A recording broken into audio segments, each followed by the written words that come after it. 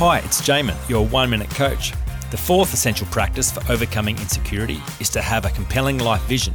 While being motivated to avoid pain is a very powerful driver, the motivation stops as soon as you have moved away from this pain.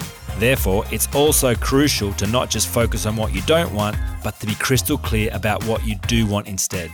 Having a compelling vision for your life is the only thing strong enough to keep you marching forward in the face of great fear and seemingly insurmountable obstacles. If you are waiting passively for your life to magically improve because you believe you somehow deserve it, you'll be waiting for the rest of your life while everyone else climbs all over you. In the face of great setbacks, misfortune, pain, and disappointment, there are only two questions powerful enough to get you out of bed in the morning to take your place in the race of life. What do you really want? And what are you prepared to do about it? Without a compelling vision, the journey to overcome insecurity gets way too hard very quickly. For more information, go to oneminutecoach.com.au.